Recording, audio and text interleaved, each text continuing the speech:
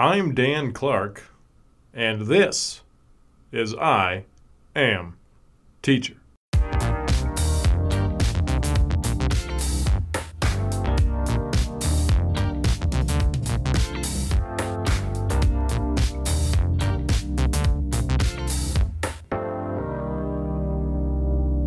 Boom, ba-dum, boom, boom, boom, boom, boom. Welcome to the podcast, everybody. Start things off. We are sponsored by, on this episode of I Am Teacher, I'd like to take some time to maybe outline my education reform manifesto. Every year about this time, around March, end of February, people start to complain a little more. The education system starts to wear on them, and they start to express their opinions and feelings on that. And I am no different. I have turned the corner. I am in that frame of mind. But I will not dwell on this frame of mind very long, which I think is an important thing to remember if you do find yourself in a complaining mood, is that it's not a permanent state of mind, and it's a state of mind that you should try to exit as soon as possible. And one of the ways to exit that state of mind is to come up with a solution to the problem that you are complaining about. Maybe in Minnesota we're more prone to this in March because the never-ending winter seems like it's never going to end at this point, and that it maybe will be winter forever. We are probably the most, maybe Canadians as well, we're the most relatable to some of those Game of Thrones characters. When they say winter is coming, we know what that feeling is. We know that it's coming and it's going to be long. So, the beef that I have currently with our system, it was sparked by my analysis of the Minnesota Social Studies Standards. So if you're not familiar, if you're a student listening to this, or maybe a possible teaching candidate, or just a random internet listener, teachers are supposed to follow state standards that would dictate their teaching or what they are teaching in those classes. And they're based on content areas. Every single content area has a different organization that writes standards, and they're all written differently. In social studies, we have standards, which are very broad, and they basically just divide up time periods in history, or might just say something about very broad topics in general regarding content areas. And then we have benchmarks, which are more specific, time period based or skill based requirements or objectives. For me, I currently teach U.S. history. So to give you an idea of what I'm dealing with here, I just counted 55 benchmarks for just U.S. history class. This is a one-semester class. A semester runs 87 school days. And so if I am going to cover those 55 benchmarks on average, that gives me a little less than 2 days. It's like, good thing I'm a social studies teacher. I don't know what the math exactly is on that. But if I had 2 days for each of those benchmarks, that would be 110 days worth that I would need to do that. With 87 days, that means it's, a little over 1 day per benchmark. But basically that is not possible. If you were trying to do a good job and make sure that each one of those benchmarks were taught and understood, and each student was able to express their ability to complete that objective, it's going to take longer than 1 day. It might take some students 1 day, but it might take another student 3 days. So this is the problem that I've encountered, and upon looking back at these standards, I decided that it was time to put this frustration into a recording. Maybe doing this, I thought, would be a way to have it exit my mind. And my proposal for what the future should look like will be a way to actually propose a solution to the complaining and allow me to move on with my life and keep fighting the good fight. So, the problem is established. Standards. There are too many of them and not enough time to teach all of them. Some things I think we could do to fix this problem is to, number one, I think we should enforce some sort of national standards. Now, I know what you're thinking. Your problem or your solution to standards is more standards? That seems weird. Well, let me explain myself. Standards in theory are a great idea. We just did some projects here in U.S. history, and one topic that got brought up was the westward expansion in the United States. And they talked about how when we built railroad tracks across the country, we found that every single town was keeping their own time. Maybe they asked someone on the street, "What time is it?" And they looked at the sun, gave them an idea, and they set the time for that city. And every city did it their own way. There was no universal time or clock for the country. And they figured out this was a problem when there were train schedules and there were train stops and people were trying to buy tickets and get on and send cargo across the country, and it was one giant mess. So what they did is they created some standardized time zones. And they divided the country into 4 sections, set the time, and said, all right, this is the clock for this time zone. Set all your clocks to this time. And guess what? It made things more efficient and more successful. But it's not like they added a million little caveats to those time zones. It was simple and it was minimal. I think that same idea would be a great way to address this standards problem in education. So instead of having 50 states worth of standards that are all different and written and worded differently, much like the clocks of the various cities back in the day, you would have a few standards for certain areas or certain content areas across the country that you would be responsible for ensuring students could do. And I don't think you would just limit these to the basic science, math, social studies, and English classes. I think you would have to blow up the system and you would start to apply this to a much wider range of topics.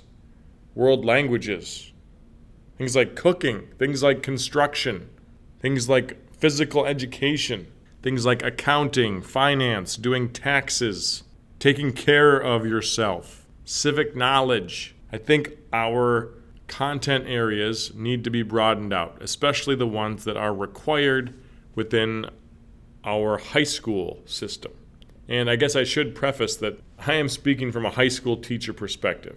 So I don't know exactly how an elementary school runs. I know how a middle school runs somewhat, as I worked in one for a while, but I guess I'm speaking about some of those higher grades. And if this same principle applies to the lower ones, that would be great.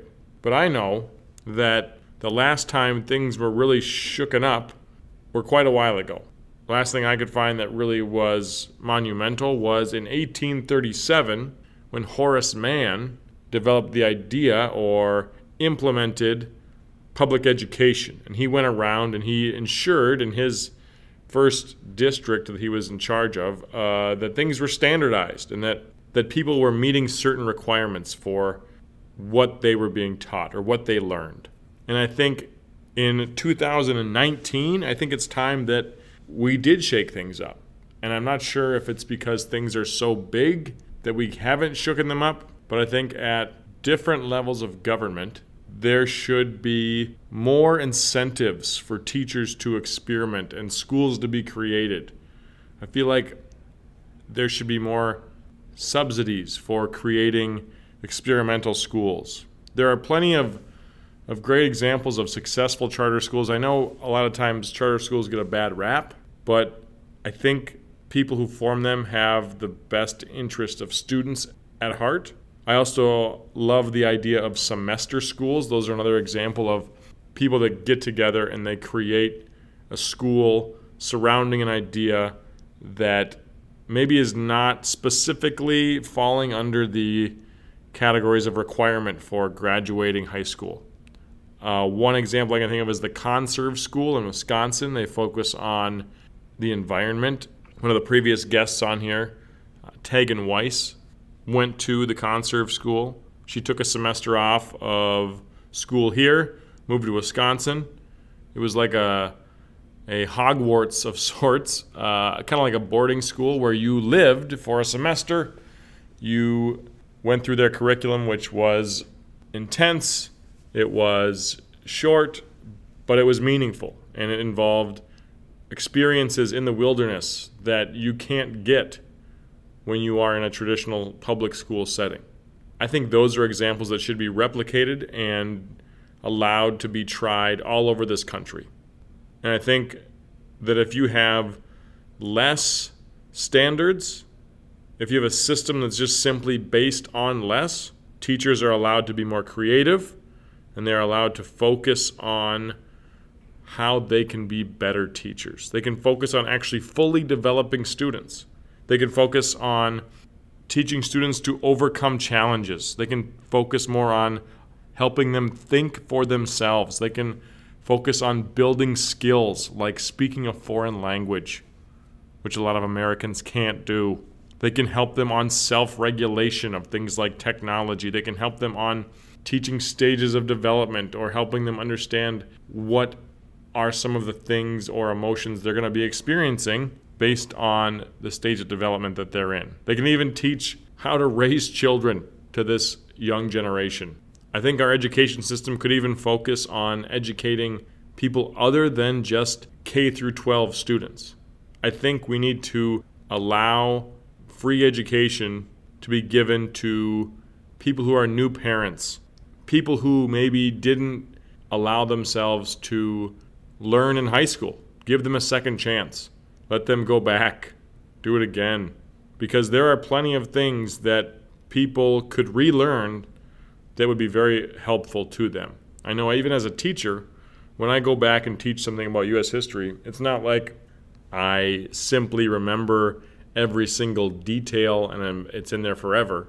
I forget. I have to go back every year and relearn and restudy these topics so that I can sound like I know what I'm talking about and I can provide correct instruction for these topics. And I think parents and older citizens probably could use a fresh dose of education. Have you been to a mall on a Saturday? I think there's some parenting lessons that haven't been learned, and they could maybe be retaught and might help. I also think if you base the system on less, in a high school situation, if students hit those requirements regarding the core topics like math, science, English, and social studies, they can pursue a track or pursue those different interests that might allow them to find their path in life sooner. I always like to give this example to students that high school is like a moving car, and you are a passenger in that car, and life is the road that you're driving on. And at school, you should be taught skills and ways to figure out how to run once you jump out of that moving car. And if you do school right and you jump out of that car, you can actually hit the ground running and not fall on your face. Because if you don't learn how to jump out of that car and hit the ground running, you, my friend, probably aren't going to make it too far without smashing your face into the asphalt. And I think the only way to complete this and to do all of these things is to fully fund education. And I'm kind of spoiled here in St. Peter, Minnesota. We just passed a referendum recently, and we got a brand new high school. It's nice and shiny, and there are great spaces for students to work and collaborate, and there are tools that teachers can use to reach all sorts of students. But I know for a fact that this type of school does not exist around the country in every single community, but I think it should. I think instead of having stadiums that are worth billions of dollars that taxpayers fund, I think the place that our money should go is into schools. It's crazy to me that we spend those billions on stadiums for sports teams and concerts and places of leisure. If you really cared about the future of things, you would know that the smartest place to put your money would be into the place that develops a majority of our population, the public school system. If you provide an environment for students to learn and make it a comfortable environment and a great place to be, kids are probably going to want to learn because it's a place that's comfortable for them. At the same time, I think that if you want that to work successfully, you're going to have to also fully fund the teachers. You're going to have to provide a level of income that allows them to only focus on teaching and being better teachers constantly. This is a system that allows them to not have to work a second and third job. I would love the extra sleep on the weekends instead of waking up at 5 o'clock in the morning to go work for Pepsi. I think we should live in a society that doesn't allow that to happen. We should also try and remove the bad apples from the bunch. Not every teacher is a good teacher. There was a Time article written a few years ago about making it easier to get rid of bad teachers. And it faced a bunch of backlash in the education community, and how could you say this, and oh, teachers are to be respected. But I know from experience, not every teacher is a good teacher. And some teachers could use some guidance, and some teachers could use a pink slip because they are just not getting the job done anymore or never were. But the system we have does not currently allow for that. If you are able to secure a job for a few years, you have tenure, you are hard to remove from the system. I think the free market needs to make its way into education a little bit. I'm not saying it should be a completely capitalist education system, but there are features of a capitalist and market economy or market system that allow for certain changes to be made. So for example, if you give students the options to choose maybe the teacher they would like to teach a certain topic or just a certain topic they would like to take, that would show where the interest lies, and that would allow you to maybe re-examine those other classes, re-examine those other teachers to try and fix those things and make them better, or maybe scrap it and come up with something different that appeals to the kids. And some of you might be saying, well, how can we trust those kids? Why should we let them decide? Well, they are us. We were them. They know what they're talking about. If you ask a kid if their teacher is a good teacher or not, they will tell you the truth, and their answer is trustworthy. And if they like the teacher because they're easy, they'll tell you that too. So I think we need to listen to the students more and allow their voice to be heard in order to shape our future education system. And once again, I think we need to shift our focus from those pillars of math, science, social studies, and English to broaden those out, to include family and consumer science, to include agricultural education, to include more trades, to include physical education, to include psychology in that social studies area. And if we do that, maybe we have to expand our ability to license certain teachers in those fields. If I'm a teacher in the social studies field, maybe it should be easier for me to go back to school to be certified to teach a culinary arts class or to teach an agricultural class. But I think it's time we wake up as a country and we really take education seriously. it's an issue that doesn't get a lot of focus when politics comes up. Every 4 years, every 2 years, jobs get brought up, taxes get brought up, cultural issues get brought up, but education is rarely ever the focus of those campaigns. And I think we need to wake up and make it the focus, because if we're thinking about the long game and trying to keep our country afloat and keeping it moving in a forward direction, education is almost always the answer to dealing with those problems. And if you look at history, you know that education changes. If you look at Roman times, that's not how education works today. Back then, some guy wanted to start a school, he would go actually build a school and gather some people, and he'd talk to them in a amphitheater about life. You fast forward to the one-room schoolhouse in the United States. Everyone's at different levels trying to learn something. And then you fast forward to the 1830s when Horace Mann comes in and creates public education. I think in 2019, we should take a look at how we can shake things up a bit. Maybe we look at also some impacts that the Native Americans might have on education. We look at some of their coming-of-age rituals and how when we challenge young adults with obstacles that are difficult but can be overcome. I think those are powerful lessons that we could add among all the stuff I mentioned before. And I think as a teacher, what you can do to make this change happen, or a student even, is make this known to your counselors, make this known to your school board members, make this known to your state lawmakers or even federal lawmakers, that you would like to see the system blown up and started over. And to stay motivated on this path, I've got some people to suggest for you to follow for the end of this podcast. People that I get inspiration from are people like Gary Vee. If you don't know Gary Vee, check him out on Instagram.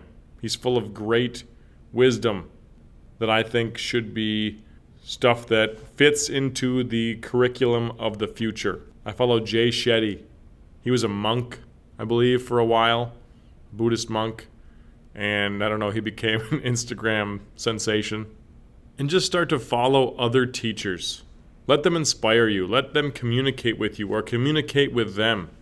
I think it's time that the teachers with that intrinsic motivation to be the best possible teacher they can be, to come together and to start to make some noise and make some waves. And it's encouraging to look out into the country and see teachers banding together to protest and to strike for higher wages and better conditions and smaller class sizes. But I think it's also time we add true education reform in with those protests. Let's make something new, something that makes sense for the 21st century. Hope you enjoyed this episode. It's a little shorter than normal. Maybe you like that. If you do or you don't, let me know either way. You can send me an email at You can send me an email at danielevanclark@gmail.com. You can find me on Instagram at iamteacher.podcast. And you can donate if you'd like at my website, danielevanclark.wixsite.com/iamteacher. Thanks for listening. If you're in the complaining mood, maybe record it or tell someone. But make sure you tell them the solution too. And then move on with your day and keep things positive. We'll see you next time here on I Am Teacher.